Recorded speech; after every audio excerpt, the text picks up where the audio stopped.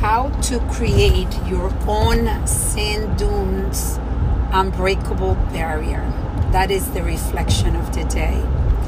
As I am driving home doing this podcast, and I am reflecting on the ending of an amazing vacation that I've had for a week. And today, this morning, as I was running on the boardwalk and then on the beach, I was contemplating and really amazed by the sand dunes that have been able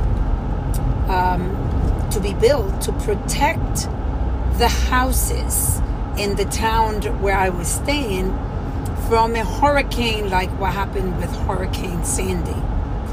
And I was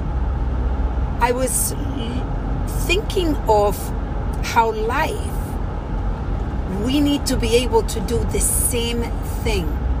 We need to be able to create our own sand dunes barrier to protect us from those hurricanes that will hit us. Ultimately, all of us go through stages in our lives where we might get a little storm, and then we might get hit with a major hurricane. And how we survive depends on how big our sand dunes barrier is. And I was thinking of, how do you build that barrier? How do you build your own sand dunes? And I go back to really deciding that you're going to take an action towards starting to take steps that are going to go layer by layer, build a very high sand dune barrier. And those steps could be just understanding your pain and deciding, are you going to get help? Are you going to seek for, mental health? Are you going to take a book and start reading a book that's going to help you understand and help you see things differently? Are you going to connect spiritually? Are you going to create a spiritual connection? Are you taking the steps to get there?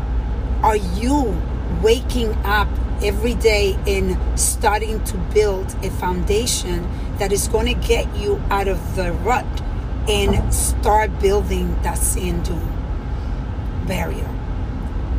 And I look back at the years of my life and how year after year, day after day, month after month, I started to take actions to build those sand dunes.